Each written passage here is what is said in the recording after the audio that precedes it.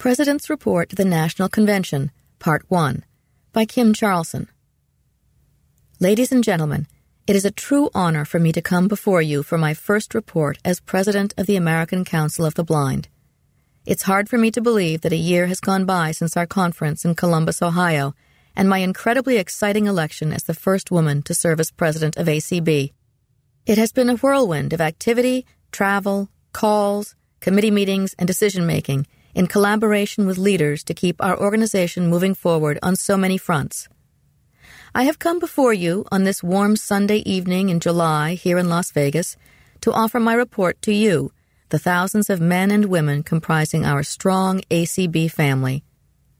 Whether you are attending this conference and convention in person or listening from across the nation and around the world on ACB radio, you are all an important part of our dynamic and democratic organization.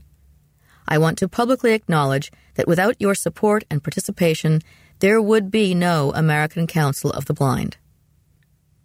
ACB continues to address many issues and challenges of all types since last we gathered together. I'll cover the highlights and how we are dealing with them over the next several minutes. First, I would like to deliver some well-deserved thank yous. It is widely known that the everyday work of ACB is carried out by our small, yet highly dedicated professional and administrative staff working in our Minnesota and Virginia offices. Our Executive Director, Melanie Brunson, Controller, Lane Waters, Director of External Affairs and Policy, Eric Bridges, and ACB Braille Forum Editor, Sharon Lovering, all work tirelessly to make our lives and the lives of blind and visually impaired people everywhere better. And to our dedicated administrative and support staff, in the Arlington office, Francine Patterson, and Barbara Lemoyne, who retired from ACB in February. In Minnesota, Lori, Nancy, Dee, and Chi, who left ACB in February after 13 productive years. You all keep the wheels turning and the gears oiled. Thanks also to our contract staff, Tom Tobin, Director of Development, Joe Steigerwald, our grant writer, Joel Snyder, Director of the Audio Description Project, Larry Turnbull, Managing Director of ACB Radio, and Website Administrator Annette Carter. I extend to all of you a special acknowledgement and salute for your efforts. On behalf of the ACB membership, I thank you. I also want to recognize and thank the 15 other members of the ACB Board of Directors and the members of the Board of Publications. I've worked hard to keep the Board of Directors busy while Denise Cawley, the BOP chair, has kept that group active as well. In turn, both groups have made sure to keep us all on track with the issues and on our toes. At the close of this convention, 2 directors, George Holliday and Janet Dickelman, will be stepping down as members of the Board of Directors. George will be turning his efforts to his professional responsibilities at Wills Eye Hospital in Philadelphia and to advocacy with the Pennsylvania Council of the Blind. Janet Dickelman will not be leaving ACB service. She will be concentrating her efforts in serving as our hardworking convention coordinator, a huge job that she does incredibly well. Thank you to George and Janet for their service to the board and ACB. Editor's note, after Kim's speech, George Holliday decided to run for, and was elected to, a second term. End of note. In addition, I want to thank the members of the Board of Publications, Denise Cawley, who has ably served as chair, Ron Brooks, and Doug Powell for their service. I want to recognize that Marcia Dresser will be wrapping up her 3rd and final term on the Board of Publications. Also, Judy Jackson and Richard Retta, who stepped down from their positions on the BOP earlier this year for personal and professional reasons. All of these individuals have made valuable contributions as members and leaders on the BOP, and I thank them for their service to ACB. I can't continue to recognize people without acknowledging the large group of leaders who steer and guide ACB's over 40 different committees and task forces. The bulk of ACB's work is done by these hard-working groups. We couldn't get it all done without you. You all have my heartfelt personal thanks. Finally, let me take a moment of personal privilege to recognize the help and support I receive from my family. My husband, Brian, is incredibly supportive. He lets me get away with not doing the dishes sometimes, or other chores, so I can be on a conference call or return phone calls or email.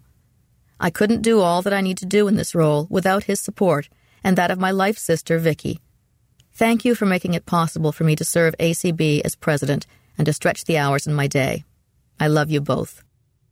As you know, in 2011, ACB commenced working on the problem of the inaccessibility of information on prescription drug labels with the introduction of H.R. 4087, the Accessible Prescription Drug Labeling Promotion Act. The original bill language was incorporated into S. 3187, the Food and Drug Administration's Safety and Innovation Act, which passed and became law in July 2012. The bill language called for the establishment of a working group comprised of representatives of the blind and aging communities, along with pharmacies under the auspices of the U.S. Access Board. ACB was ably represented on this group by past President Mitch Pomerantz, as well as by Annette Carter, who represented CCLVI.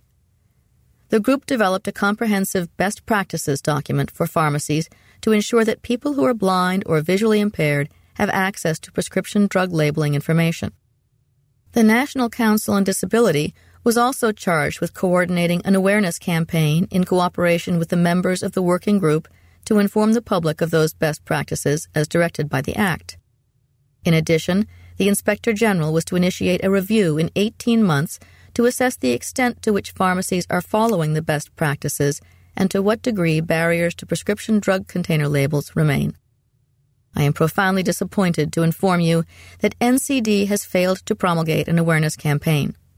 In fact, over the past year, the Council met exactly one time with representatives from the blind and low vision communities, and then only to ask for ideas on how to conduct outreach.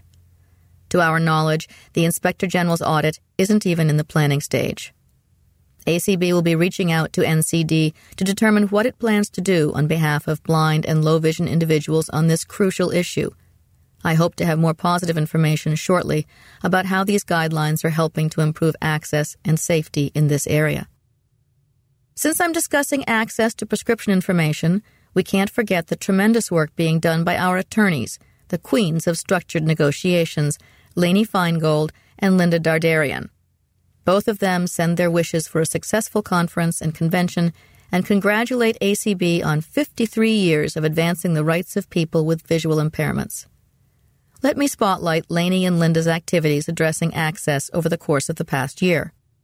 Right before last year's convention, ACB announced a structured negotiation settlement with Weight Watchers International to make its websites, mobile applications, and print information more accessible and inclusive for its members and subscribers with visual impairments.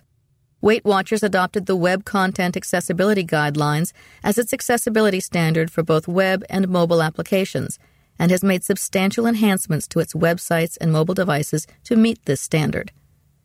Weight Watchers also strengthened its system for providing Braille, large print, and audio versions of print information to members with visual impairments. Weight Watchers worked with ACB and Weight Watchers members and subscribers with vision loss on these accessibility initiatives. I want to especially thank Alice Richard of Georgia and Lillian Scafie of California for their work on this initiative as well. Now people who are blind will be able to take greater advantage of the wonderful tools and information that Weight Watchers offers. To further show their support to ACB, Weight Watchers is a 2014 Topaz sponsor of the Recreation Zone. Thank you, Weight Watchers, for recognizing the needs of your blind members. Now, in the area of prescription drug label information, there is much to report. In March 2014, ACB and CVS Pharmacy announced a program to provide ScriptTalk talking prescription labels for prescriptions ordered for home delivery through its online pharmacy, CVS.com. The ScriptTalk labels provide a safe and convenient way to access information on prescription labels for individuals who are blind or visually impaired. The ScriptTalk labels are free to CVS.com pharmacy customers who are blind. Customers can also obtain a free ScriptTalk reader from Envision America that will enable them to listen to the information on the ScriptTalk label. This settlement was the result of ACB's collaboration with CVS Pharmacy, the American Foundation for the Blind, and the California Council of the Blind. ACB commends CVS Pharmacy for taking steps to provide speech access to label information for customers with vision loss, along with its willingness to assess methods to improve large print labels and evaluate how it can effectively provide Braille labels.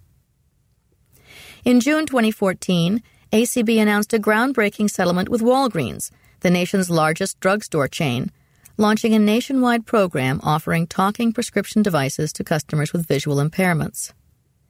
Walgreens is the first in the industry to offer its own exclusive talking prescription device, called the Talking Pill Reminder, at its retail locations nationwide. The device attaches to prescription containers and is provided free of charge with prescription medications that Walgreens dispenses to its pharmacy customers who are blind or visually impaired. The Talking Pill Reminder can be recorded to speak the information on the customer's prescription medication label and also has an audible alarm to remind patients when to take a medication. The Talking Pill Reminder is available to customers of the over 8,100 Walgreens retail pharmacy locations in your communities and through Walgreens prescription mail service. The devices also are available in Walgreens drugstores for purchase for a retail price of $9.99 for people who are not visually impaired or do not receive prescriptions from Walgreens.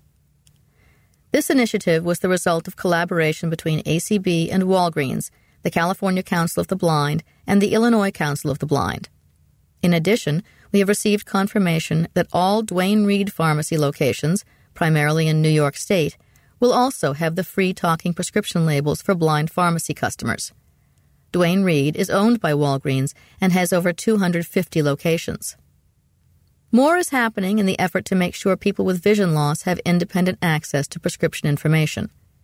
ACB is part of a structured negotiation effort with Caremark to obtain accessible prescription information from that mail-order company, which we know impacts many blind federal employees and others. Lainey and Linda report that Caremark, connected to CVS but operating as a separate company, has been a solid, structured negotiation partner, and we hope to have something to announce on this before the end of the year. Lainey and Linda are also working with other retail and mail-order pharmacies, including Rite Aid, on the accessible prescription issue. In addition to accessible prescription efforts, Lainey and Linda continue to engage in other structured negotiations with ACB, its affiliates, and individuals with visual impairments. Discussions in various stages continue with Bank of America, Safeway, Charles Schwab, E-Trade, Denny's, and WellPoint Health Insurance. WellPoint is a company that operates Blue Cross and Blue Shield franchises across the United States. As a result of structured negotiations, the company is offering alternative formats and accessible web and mobile experiences. If you do business with any of these companies and want further information, or if you have an issue you think would be appropriate for structured negotiation, please contact either Lainey or Linda. The ACB National Office can provide their contact information. Bureau of Engraving and Printing begins distributing currency readers by Melanie Brunson. For some time now, the U.S. government has been talking about its plans to distribute currency reader devices to people who are blind or visually impaired in order to make it possible for them to identify the denomination of U.S. banknotes independently. Officials have said repeatedly that this is the first phase of their program to provide meaningful access to U.S. paper currency. It is aimed at providing independent access to the inaccessible banknotes that are currently in circulation, as well as those that will continue to circulate while future banknotes containing a tactile feature are being developed and put into circulation. I am happy to report that phase is currently underway. The Bureau of Engraving and Printing officially began the first phase of its currency reader distribution program at the summer conventions of the nation's blindness organizations, including ACB. I was advised that several hundred units were distributed by Bureau of Engraving and Printing staff in the exhibit hall at the ACB Conference and Convention in Las Vegas. If you weren't at the convention and are interested in getting your hands on one of these scanners, here is what you need to know about this program. First, yes, the currency readers are being provided at no cost to blind or visually impaired people who are either U.S. citizens or are legally residing in the U.S. or any of its territories.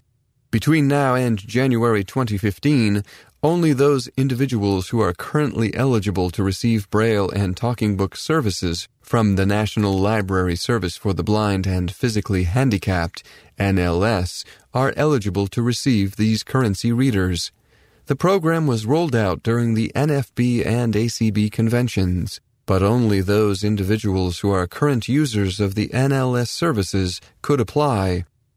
A brief form was completed by each individual requesting the information necessary to verify the person's eligibility with NLS prior to issuance of the scanner. Those who did not attend the July conferences may still have the opportunity to receive a scanner. Other current patrons of a library that is part of the NLS network, as well as users of the BARD download program, can sign up for a free currency reader. There are several ways to sign up. If you want to sign up by phone, you can either call your library or you can call NLS at 1-888-NLS-READ. That's 1-888-657-7323. Your request will be noted in your account with NLS, and beginning this month, the Bureau of Engraving and Printing will start mailing the units to people at the addresses they have on file with the National Library Service. Remember that until January 2015, only individuals who are users of the NLS Braille and Talking Book program are eligible. It is not currently possible to order one on behalf of someone else for an organization. Parents or legal guardians of children under age 18 can request them on behalf of the child, but the child must be a current user of the NLS program. The Bureau of Engraving and Printing plans to expand the program beginning in January 2015. At that time, they will make currency readers available to people who are not part of the NLS program. In order to receive a free currency reader, one must obtain certification from a medical professional that they are blind or visually impaired. The form that is required can be downloaded from www.bep.gov. This form can also be used by anyone who might like to sign up for a free currency reader and at the same time apply to receive access to Braille or talking books from NLS. The form can be downloaded, completed, and mailed to NLS at the address provided on the application. Please allow 6 to 8 weeks to receive your currency reader, especially if your order is near or after January 2015. The currency readers that are being distributed by the government will read the denomination of U.S. banknotes only. Users can have this information spoken out loud or listen to it through earbuds plugged into a jack on the machine. The machine can also be set to emit vibrations or tones instead of speaking the information out loud. For those readers who are familiar with the iBill money readers from Orbit Research, this is the unit that is now being distributed by the government. For those who would like to learn more about what the government is doing to ensure that blind and visually impaired people have independent access to the information on U.S. currency, the government will now provide email updates. Visit the website of the Bureau of Engraving and Printing at www.bep.gov and sign up to receive updates by email. You can also check this site periodically for updates. We will keep you posted on further developments as well.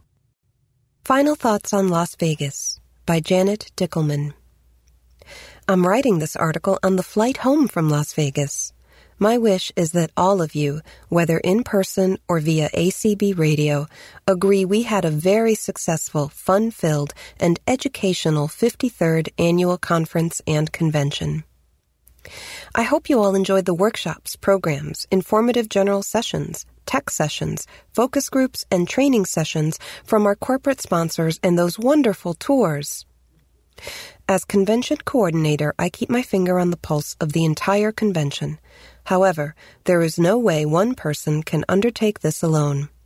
My awesome committee members make my life so much easier. They handle their responsibilities with passion, grace, enthusiasm, and efficiency.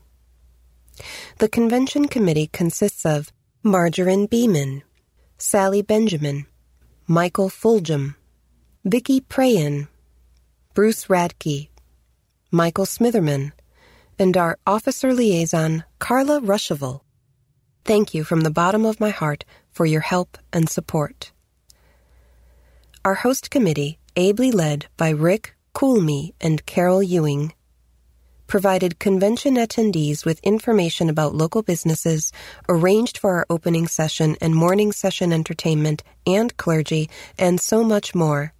Wasn't it exciting having the bell choir, bagpipers, and barbershop quartet performing Sunday evening? A very special thank you to the Minneapolis office, Lane Waters, Lori Sarf, Nancy Becker, and Dee Thien, who spend countless hours working on registration prior to and during the convention. Thanks to Maureen and Paula for coming on their own to the convention once again and volunteering their time in registration. Tim and Maria of Scoop Masters, despite the heat and having to move a relief area, did an outstanding job of providing relief areas to our 4-pod attendees. Joel Schneider did an unexpected but outstanding job of on-the-spot audio description of the movie 12 Years a Slave. Thanks to Joel and our photographer Leonard for handling an unfortunate situation with fast thinking and determination. Giant kudos go out to our tremendous volunteers who worked tirelessly to assist convention attendees. I certainly appreciated their positive attitude and courtesy. The Riviera staff was extremely helpful and accommodating. We really appreciate all the extra time you spent assisting convention attendees. I'm always happy to hear from you about your convention experience. The convention suggestion box is open. Feel free to send me an email or give me a call. Now we're on to Dallas in 2015.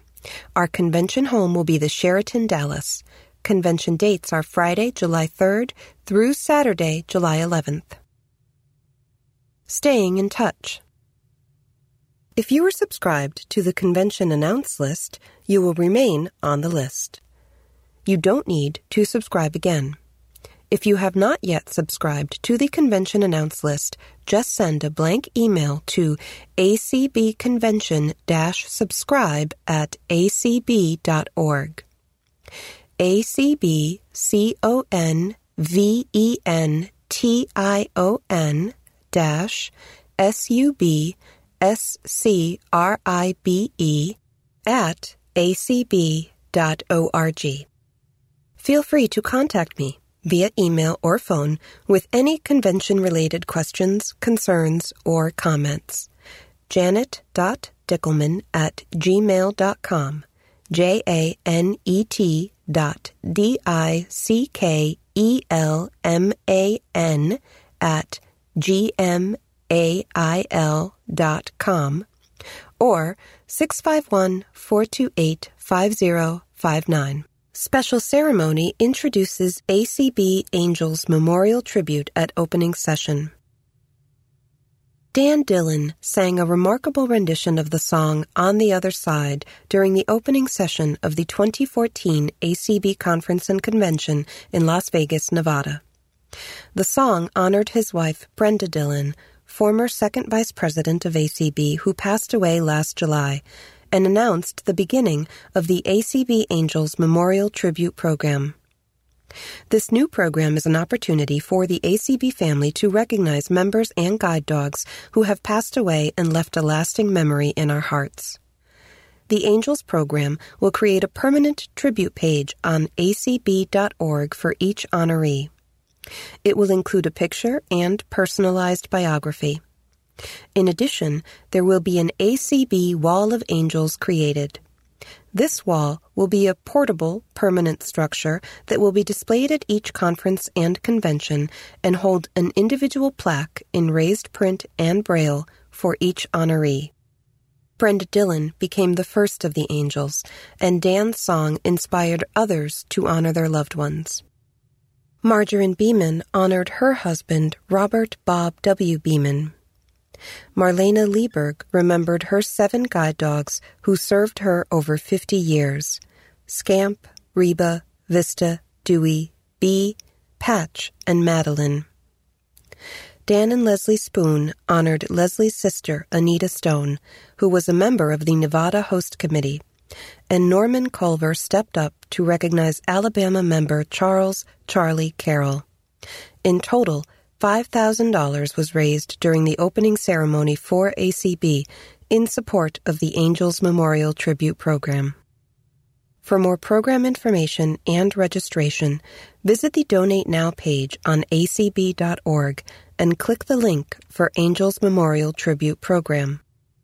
The Angels program requires a minimum donation of $500 and can be made by an individual, family, group, or affiliate. Alternatively, you can contact the ACB Minneapolis office at 612-332-3242. What a wonderful way to honor the memory of these members of the ACB family. Thanks, Dan, for your inspiration. Dan Spoon. A peek behind the scenes of the 2014 ACB auction by Penny Crane. From July 12th through the 19th, I attended the American Council of the Blind Conference and Convention in Las Vegas, hosted by the state of Nevada. All I can say is, what a great week of fun, food, entertainment, information, inspiration, and socializing. As usual, one of the big events was the Wednesday night ACB auction. Since I'm on the auction committee, I can give you a little peek behind the scenes. Planning began almost a year ahead. This was mainly accomplished through once-a-month phone conferences. Our committee of 8 was headed by our wonderful coordinator, Leslie Spoon. There was much discussion about the number of items and the length of the auction. Necessary personnel, the describers, runners, spotters, door greeters, and auctioneers for the event were lined up. Some of our items were donated by our state affiliates, who were contacted in May or June. Many items came from ACB members, friends, and families. On the big day, many hours were spent unpacking, sorting, and numbering each item. Descriptions written up earlier were matched to each item. All this information was also compiled in Braille and large print and put out on large tables for the attendees. Everyone who attended the convention got a numbered ID card. That registration card number was copied to be their bidding tag if they attended the auction. Here are examples of just some of our items. See's Candy, Maker's Mark Whiskey, 4 or 5 handmade quilts, Norman Rockwell plates, vacation packages, jewelry, a New York Yankees star hitter Derek Jeter shirt, an antique porcelain doll, and even a Native American peace pipe. Auction night was held in the Top of the Riv, the paint house of the Riviera Hotel and Casino. Hotel staff provided a cash bar and plenty of food for our enjoyment. The evening officially began at 7 p.m. with a preview available from 6 p.m. Our very capable auctioneers could have given a North Carolina tobacco auctioneer a run for his money. Bidding lasted until well past 11 p.m. A few bidding wars popped up. The excitement and noise level really picked up during back-and-forth bidding on a black onyx bracelet, which eventually went for $1,000. There was also much excitement about a 4-day Key West vacation package. After much wild bidding, it sold for $1,200. Of course, not everything was that expensive. A cute pom-pom kitty went for $35. The auction brought in $20,000 for ACB. We may individually have gone home a bit poorer cash-wise, but much richer in spirit. ACB, Changing the World One Winery at a Time, by Marlena Lieberg. You may well ask, what is Marlena talking about? Changing the world, one winery at a time? That would be a reasonable question. Well, sit back, get comfy, and allow me to share the answer. On Sunday of Convention Week in Las Vegas, I participated in a tour of a winery in Pahrump, Nevada. Yes, indeed, they do grow grapes in Pahrump. As we traveled out to the winery on the bus, Michael Fulgham and his wife Sherry described the scenery to us. Lots of desert, and more desert. There was so much desert and highway, we all burst into song, singing "Born to be Wild" as we headed for our destination. I did not hold out high hopes for finding good wine at the end of the day, but anyone who knows me knows I am a wine enthusiast, so I simply had to do this tour. After about an hour's ride, we turned off the highway and suddenly were transported from the desert to a Renaissance-period Tuscan Italian villa, the Sanders Family Winery. The Sanders Family Winery is nestled on the southern side of the town of Pahrump and is bordered by the Spring Mountains to the east and the Nopah Mountains to the west. As we drove through the gates, we were welcomed by the statue of Teresa Liliana, the wine pourer. The main entrance to the estate is lined with tall Italian cypress trees, flanked by 2 full production vineyards. The long driveway brings you through the vineyards to the main tower entrance where the tour began. As I exited the bus, I was greeted by a man with a wonderful smile in his voice who introduced himself to me as Jack Sanders. Jack and all his staff, most of whom are family, guided us in from our bus one at a time to ensure we and our guide dogs were out of the 112-degree heat as soon as possible. We were escorted into a wonderful function room which just the day before was the site of a wedding. And then the fun began. Jack spent nearly 3 hours with us, describing his wines, sharing his stories, and keeping us quite well entertained. About halfway through, pizza arrived, and we were treated to as much pizza as we wanted. Throughout his presentation, Jack asked if he could or should be describing things differently. He indicated that he had no experience being with people who are blind or have vision loss. He described how to swirl the wine, sniff the wine, and taste the wine. Those of us who love wine know that the color of the wine is an important part of the wine experience. Jack, unlike some folks who have no experience with vision loss, did not leave out descriptions of color as he discussed his wines. He told us the color and hue of each wine we tried. I remember thinking, gosh, this is audio description at its best. By the end of our visit, all his staff were guiding folks around the villa, and Jack himself took some folks who dared to brave the heat out to see the actual vineyards. The winery is also the home of the Betsy Sanders Amphitheater for the Performing Arts. Many theater productions and concerts take place there. Had it not been so hot, I'd have loved to experience the amphitheater. Throughout the afternoon, Jack and his staff did whatever it took to make us feel welcome. I visited the gift shop with Jack's son, who was willing to take as much time with me as I wanted as we looked at the items available. Not once did I have that feeling of, I'd better hurry, I'm taking up too much time. Many of us bought a bottle or two to bring back to the convention hotel, and some of us had wine shipped to our homes around the country. A few days after I returned home, I phoned the winery to inquire about my shipment. Jack himself answered, and amazingly, he remembered me. After he explained that the current temperature precluded any shipment of wine and that he hoped the heat wave would break in the next 5 days, he thanked me for ACB's visit. He told me that he and his staff talked after we left, and they all agreed that while they may have taught us something about wine, we taught them a great deal about an aspect of life they never experienced, living happily with vision loss. Jack then said that as a result of our visit, he and his staff would be working differently with all customers in the future, making sure that his stories and descriptions are shared with everyone. He said that the time he spent with us changed his perspective on many things, and he hopes we will come back to visit again. This is the power of ACB. As independent folks who live with vision loss, we make a positive statement about who we are and demonstrate, by living our lives with grace and dignity, the fact that one's loss of sight has nothing to do with one's vision for and love of life. Thanks to Jack and his staff, to Michael and Sherry, and other folks who made this tour possible.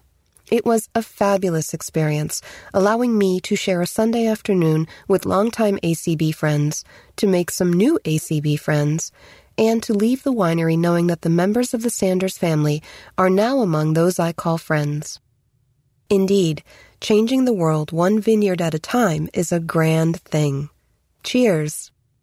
ADP's inaugural mentorship program a success, by Susan Glass. In conjunction with this summer's ACB convention in Las Vegas, the American Council of the Blind and the Audio Description Project co-sponsored the third Audio Description Conference. The previous two were held in 2010 and 2011. All three conferences were organized by ADP Director Joel Snyder. This year's event was attended by nearly 70 people from 9 countries, with an impressive roster of speakers and presenters. You can read about the conference and listen to its archived audio program by visiting www.acb.org/ADP. Thank you, Fred Brack, Audio Description Project Webmaster, for so beautifully archiving this event. And thank you also Mike Moran of ACB Radio for recording all of the sessions. The inaugural mentorship program, in which blind and visually impaired attendees of the ACB convention collaborated with describers attending the ADP conference, was a success. Sometimes people who write and deliver audio description have never had the opportunity to interact with blind people.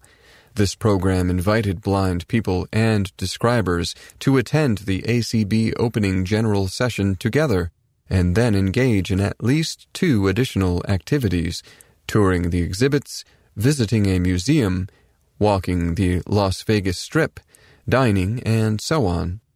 Our mentors were enthusiastic about the chance to work with describers. Gretchen Mowney of Missouri writes, "Perla and I partnered together to mentor Chelsea Poncho from Deluxe, and I believe we all had an excellent time together and gained a great deal from the experience. Our activities included eating together, sightseeing, and shopping, all of which provided opportunities for describing, feedback, and, of course, getting to know each other better.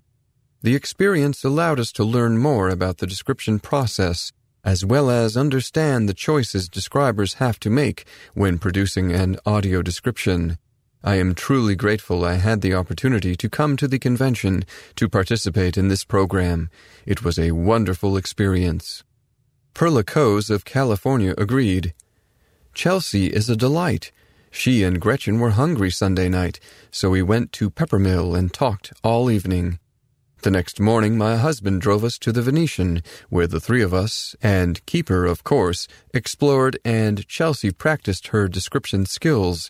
She is very open to learning and is a good listener. Good thing, because Gretchen and I do express our opinions.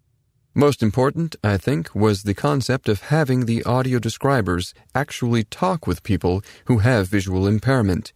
It seems like such an obvious connection. I learned that audio description is a difficult art, and not just a matter of filling in open spaces of time with oral description. The describer has many challenges, and the quality of the description hinges on external factors, technology, time allowed for preparation, etc., as well as the knowledge, observational skills, and verbal descriptive skills of the person or team writing the descriptive script. Good audio description makes such a difference. How wonderful for us all that this art is being taken more seriously and will increasingly become part of our experiences." Dan Spoon of Florida wrote, "I wanted to personally thank you for a wonderful experience. I know everyone had different opportunities to meet with their mentor, but Leslie and I really enjoyed getting to know Dae Kim from Netflix better. We attended the opening session with Dae and had an opportunity to go to Toby Keith's and had dinner. We also had many informal conversations throughout the week. Thanks to all of the mentors who made this year's mentor match a success. Our next ADP conference will probably take place during the 2016 ACB Conference and Convention in Minneapolis. Please consider volunteering again for what will undoubtedly be an even more fruitful exchange. Tips on Applying for Social Security Disability Benefits by Lisa Giorgetti. While people who live with blindness often live rich and productive lives, it's not uncommon for blindness to prevent an individual from maintaining gainful employment or making enough to live comfortably. Unfortunately, this lack of income can be a source of substantial financial stress. Luckily, Social Security disability benefits are in place to help ease the financial burden caused by such a situation. Qualifying for Social Security disability benefits. When applying for Social Security disability benefits, the SSA will compare your condition to a listing of conditions that are included in a publication known as the Blue Book. The Blue Book contains all of the conditions that could qualify an individual for Social Security disability benefits, along with the criteria that must be met in order to qualify under each condition. Blindness is covered under Section 2.02, 2.03, and 2.04 of the Blue Book. Visit DISABLING-DISABILITY.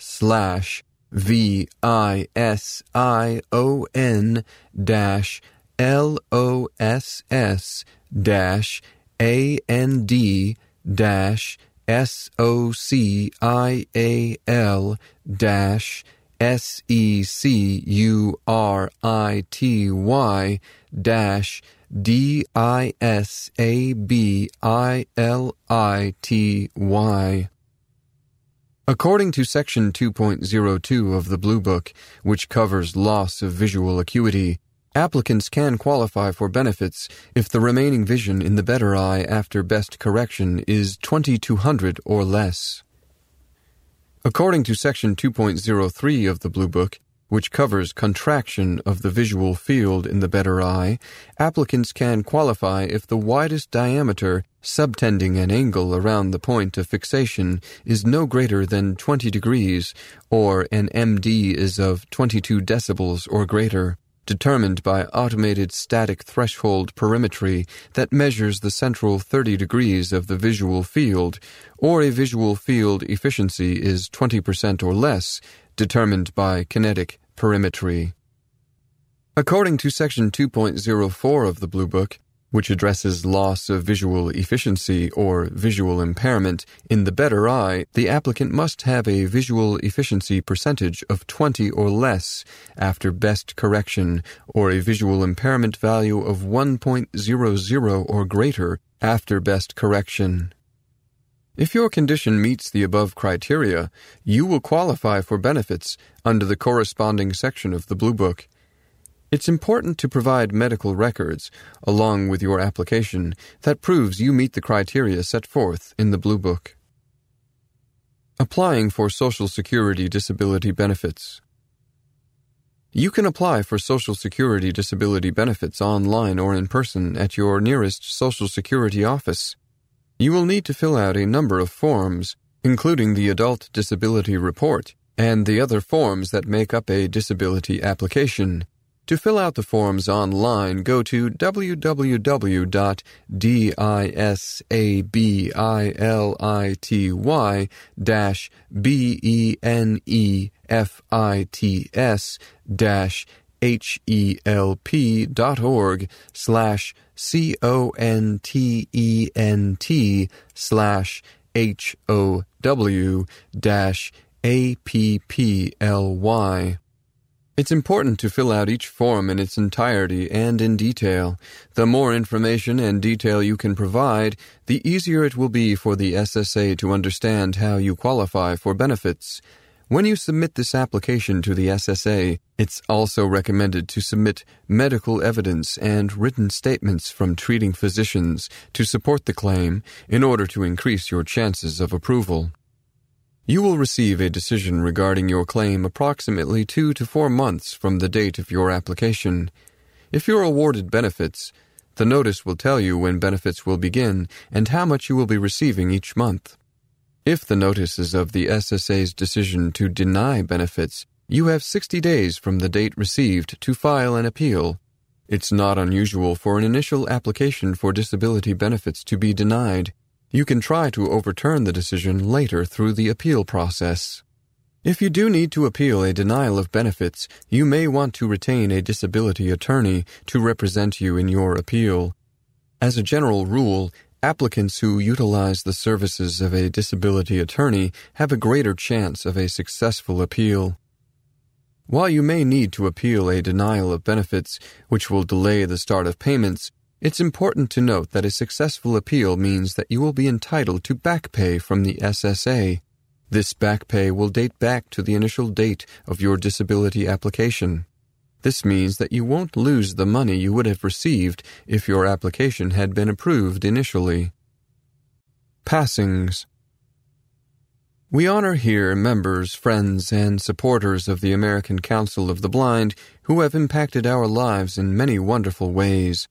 If you would like to submit a notice for this column, please include as much of the following information as possible: name, first, last, maiden if appropriate, city of residence upon passing, state or province of residence upon passing, other cities, states, countries of residence, places where other blind people may have known this person, occupation, date of death, day if known, month, year, age, ACB affiliation, local, state, special interest affiliates, or national committees.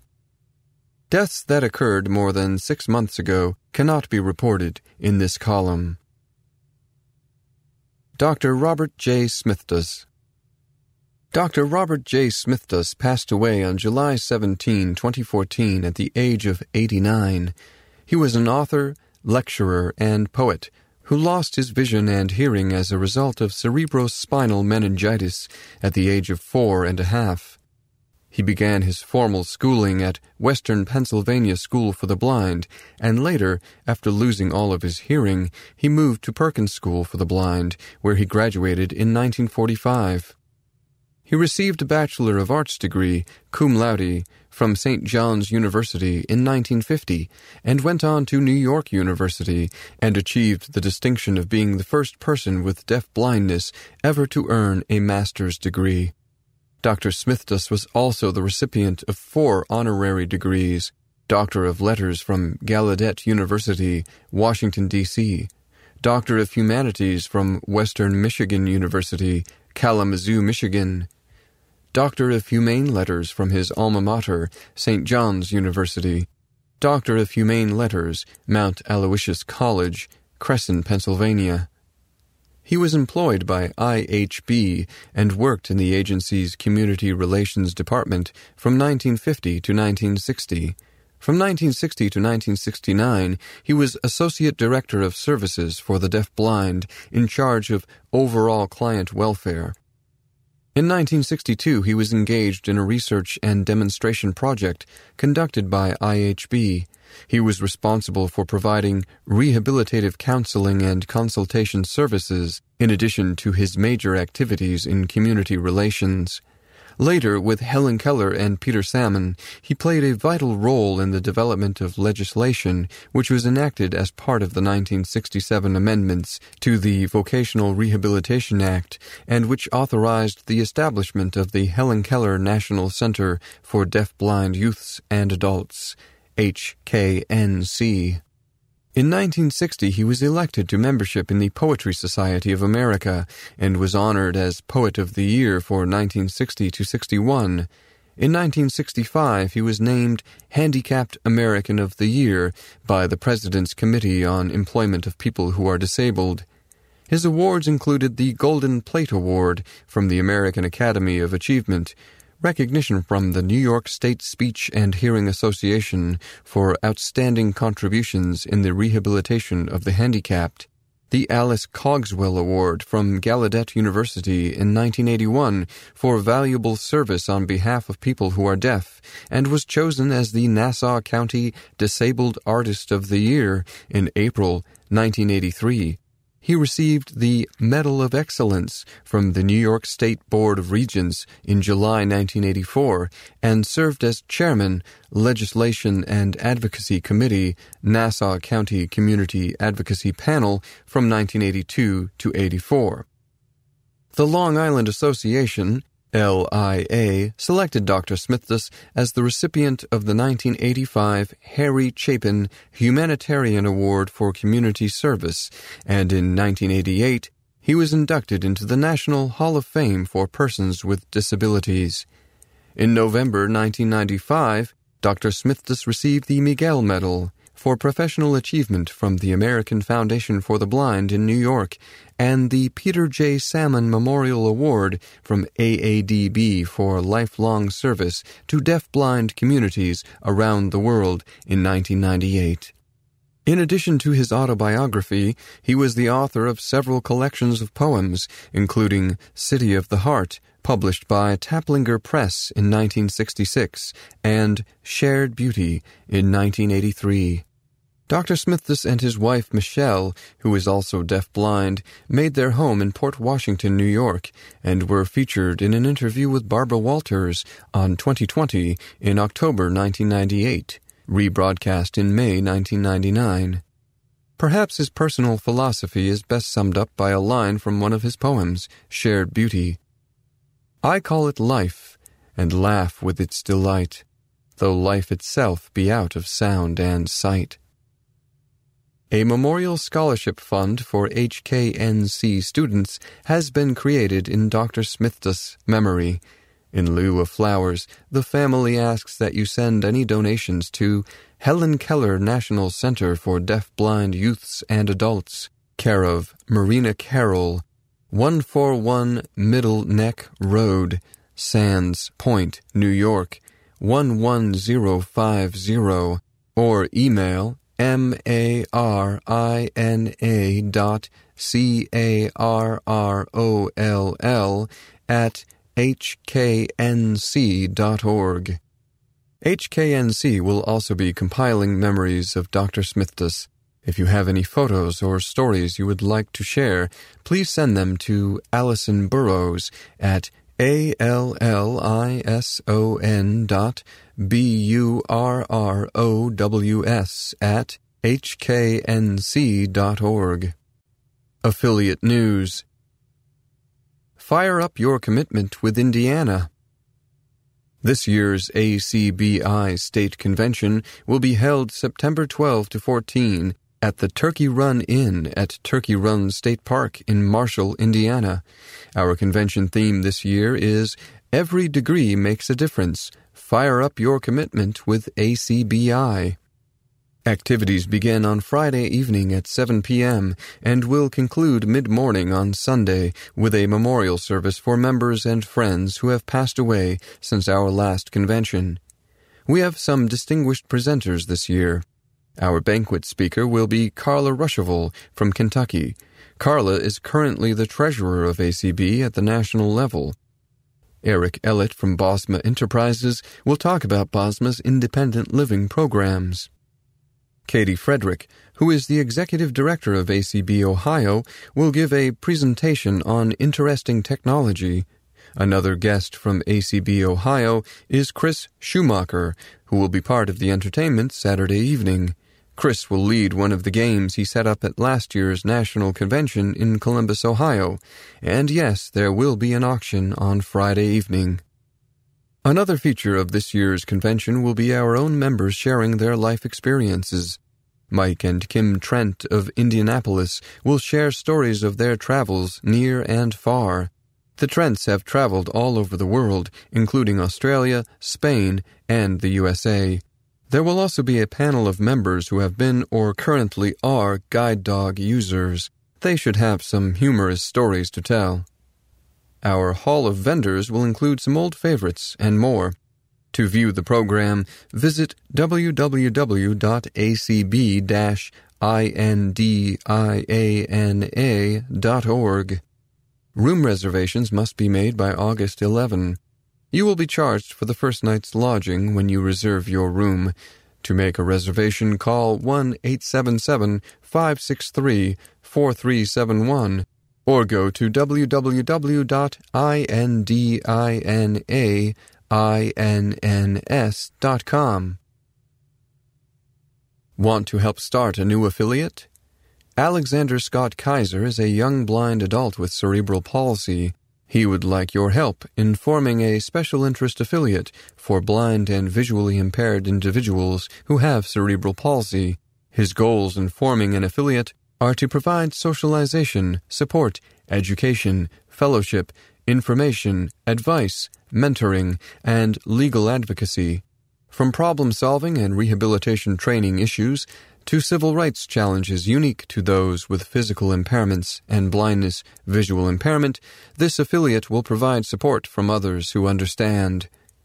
Meetings will be held by conference call on the first Saturday of the month, beginning October 4, 2014, at 9:59 p.m. Eastern Time. To access the conference, dial 567-704-7620 and use access code 999-999#. If you are interested in joining the affiliate, contact Alexander Scott Kaiser by mail at 2720 Middle Way Lot 129, Forks Township, Pennsylvania 18040. Email him at alexander.skaiser.bluebottle.com or call him at 848-205-0208. He hopes to hold an in-person meeting at the 2015 conference and convention. New Jersey Convention coming up. The New Jersey Council of the Blind will hold its biennial conference at Grace Lutheran Church in Perth Amboy on October 25. Attendees will enjoy a continental breakfast from 8:30 to 9 a.m. before attending the day-long meeting, which will feature election of officers, interesting speakers, door prizes, a 50-50 raffle, and more. Lunch will be served too, your choice of a roast beef sandwich, a turkey sandwich, an Italian hoagie, or a tuna salad sandwich. To register for the conference or for more information, contact Bob Lucas at 609-882-2446. Meet us in Long Island. The American Council of the Blind of New York, Incorporated, will hold its convention November 14 to 16 in Ronkonkoma, New York, located on Long Island. On Thursday, November 13, there will be a seminar for presidents and treasurers of chapters as well as state officers. On Thursday evening, we'll attend an audio-described Broadway show. There will be exhibits on Saturday. Call Mike at 516-887-1336 for more information. Letter to the Editor. The contents of this column reflect the letters we had received by the time we went to press, August 6, 2014. Letters are limited to 300 words or fewer. All submissions must include the author's name and location. Opinions expressed are those of the authors. Matilda Ziegler magazine discontinued. Editor's note: we received the following letter at the office after receiving many questions from Ziegler readers. We hope it answers your questions. July 25, 2014. Are you aware the Matilda Ziegler magazine for the blind has been suspended for the past several months, pending a review by the Board of Directors of the E. Matilda Ziegler Foundation for the Blind? Considerable time was spent evaluating its substance, breadth of distribution, and readers' responses. With heavy heart, the directors voted to discontinue the weekly magazine and use the Foundation's resources solely for scientific research through grants to highly innovative medical researchers who are making important advances in vision research. We've come a long way from when my great-grandmother, Electa Matilda Ziegler, founded the magazine in 1907 with the goal of producing reading material for the blind as much as possible like that published for the seeing. Raised type books of the era were expensive, and the freely circulated magazine helped to fill an information void. Today's blind and those with visual impairment can obtain books and magazines in Braille, on cassette, and on a cartridge from the National Library Service. Radio, television, internet, and commercially produced audiobooks have all become accessible and provide resources that could not have been imagined in 1907.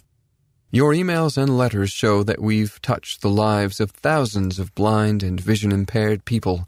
The Matilda Ziegler magazine for the blind was once described by Helen Keller as a godsend, and Mark Twain described it as one of the noblest benefactions of his lifetime.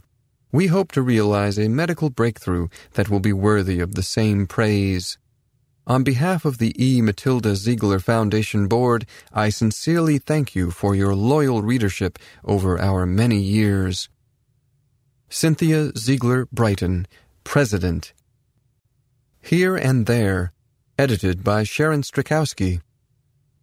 The announcement of products and services in this column does not represent an endorsement by the American Council of the Blind, its officers, or staff. Listings are free of charge for the benefit of our readers. The ACB Braille Forum cannot be held responsible for the reliability of the products and services mentioned. To submit items for this column, send a message to slovering@acb.org or phone the national office at 1-800-424-8666 and leave a message in Sharon Lovering's mailbox. Information must be received at least 2 months ahead of publication date. New audio chat site. Out of the Darkness is a new audio chat site that provides a community in which all people with disabilities can share common interests. To learn more, visit www.outth-darkness.net. Penny and Her Marble. Penny and Her Marble by Kevin Henkes was National Braille Press July 2014 Book Club selection.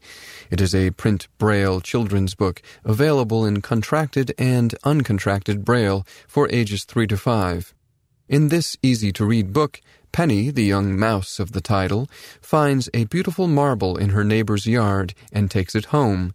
But is it really hers?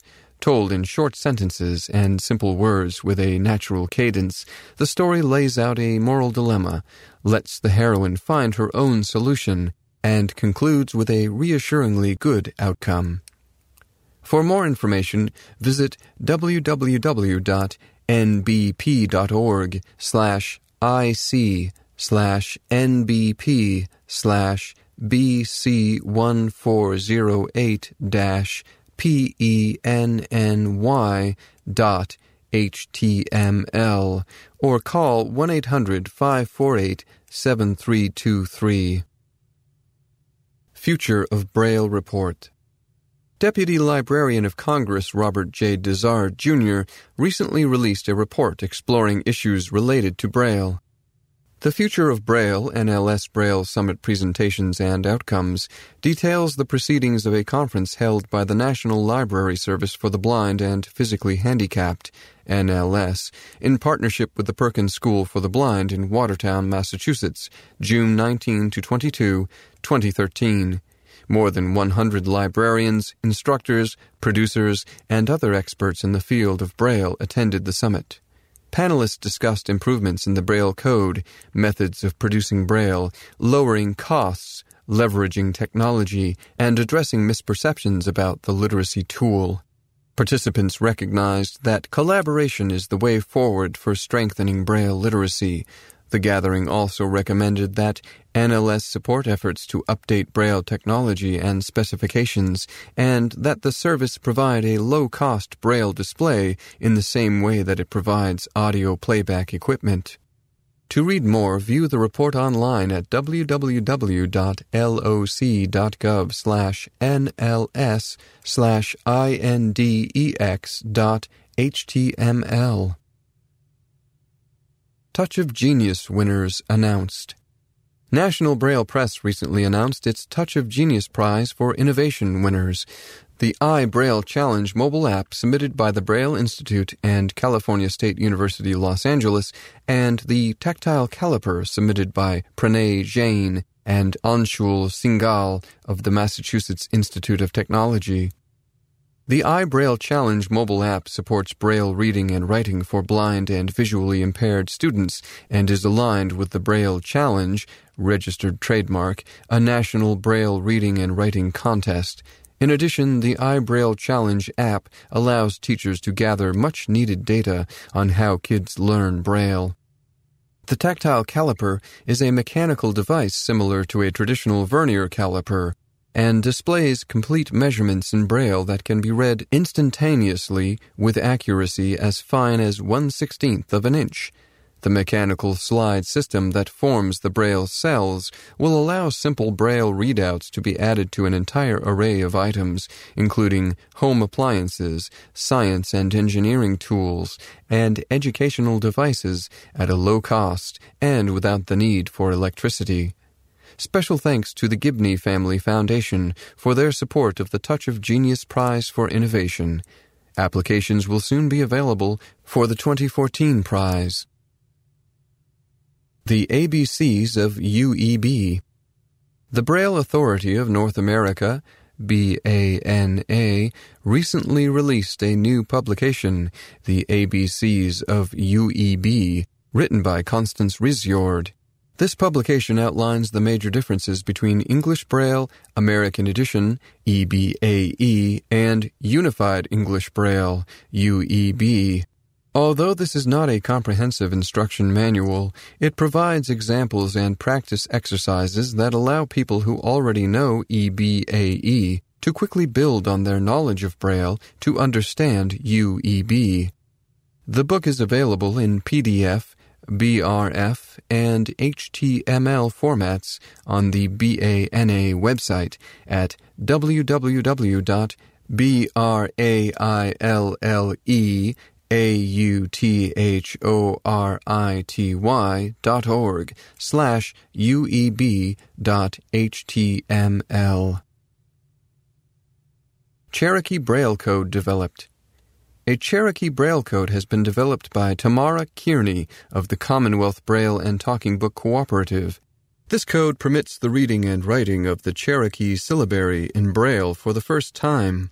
The full description and use of the code can be found at www.cbtbc.org/CHEROKEE. The Cherokee syllabary stands as one of the major advancements in literacy among the native peoples of North America. It was invented by Sequoyah between the late 1810s and early 1820s. The creation of the syllabary is noteworthy in that Sequoyah could not previously read or write in any script. It remains today the only example of a modern writing system developed independent of a previous background in an existing writing system. Cherokee Braille is supported in version 2 of Braille 2000. See www.braille2000.com for details. This permits the publication of Cherokee Braille from existing and future Cherokee texts. Translation tables have been developed for the open-source LibLouis computer Braille translation system. Visit www.liblouis.org for more information. High-Tech Swap Shop. For sale, iPhone 5S, 1 month old, in excellent condition. Comes with hard plastic case to protect the whole phone, as well as earphones and charger. It is currently with Verizon, but the SIM card can be changed to any other company. Asking $200. Perkins Brailler in good condition, asking $100. Talking calculator, asking $15. All payments must be in U.S. or Canadian funds. Money orders only. If interested, contact Nancy Ryder at 319-217-0439 or OWENRYDER at sympatico.ca.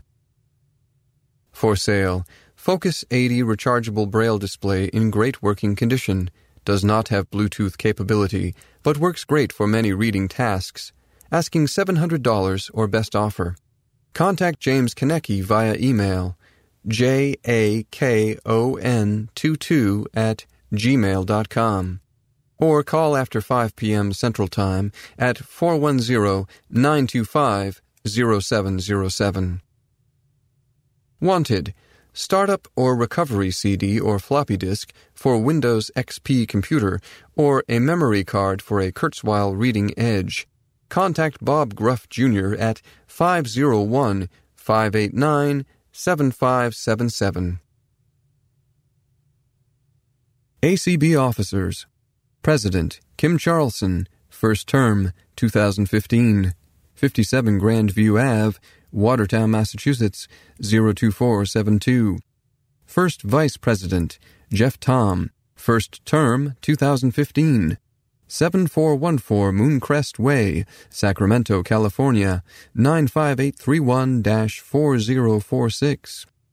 Second Vice President, Marlena Lieberg, first term, 2015, 15100 6th Avenue Southwest, Unit 728, Burien, Washington, 98166. Secretary, Ray Campbell, first term, 2015, 460 Raintree Court, number 3K, Glen Ellen, Illinois, 60137. Treasurer, Carla Ruschival, second term, 2015, 148 Vernon Avenue, Louisville, Kentucky, 40206. Immediate past president, Mitch Pomerantz, 1115 Cordova Street, number 402, Pasadena, California, 91106. ACB Board of Directors. Burl Colley, Lacey, Washington, final term, 2016. Sarah Conrad, Stevensville, Michigan, first term, 2016. Katie Frederick, Columbus, Ohio, first term, 2018. Michael Garrett, Missouri City, Texas, final term, 2016. George Holliday, Philadelphia, Pennsylvania, final term, 2018. John McCann, Falls Church, Virginia, first term, 2016. Alan Peterson, Horace, North Dakota, final term, 2018. Patrick Sheehan, Silver Spring, Maryland, first term, 2018. Dan Spoon, Orlando, Florida, first term, 2016. David Trott, Talladega, Alabama, first term, 2018. Ex officio, Denise Colley, Lacey, Washington. ACB Board of Publications. Denise Colley, Chairman, Lacey, Washington, first term, 2015. Ron Brooks, Phoenix, Arizona, first term, 2015. Tom Mitchell, Salt Lake City, Utah, first term, 2016. Doug Powell, Falls Church, Virginia, first term, 2016. Judy Wilkinson, San Leandro, California, first term, 2016. Ex officios, Ron Milliman, Bowling Green, Kentucky, Bob Hachey, Waltham, Massachusetts, Burl Colley, Lacey, Washington.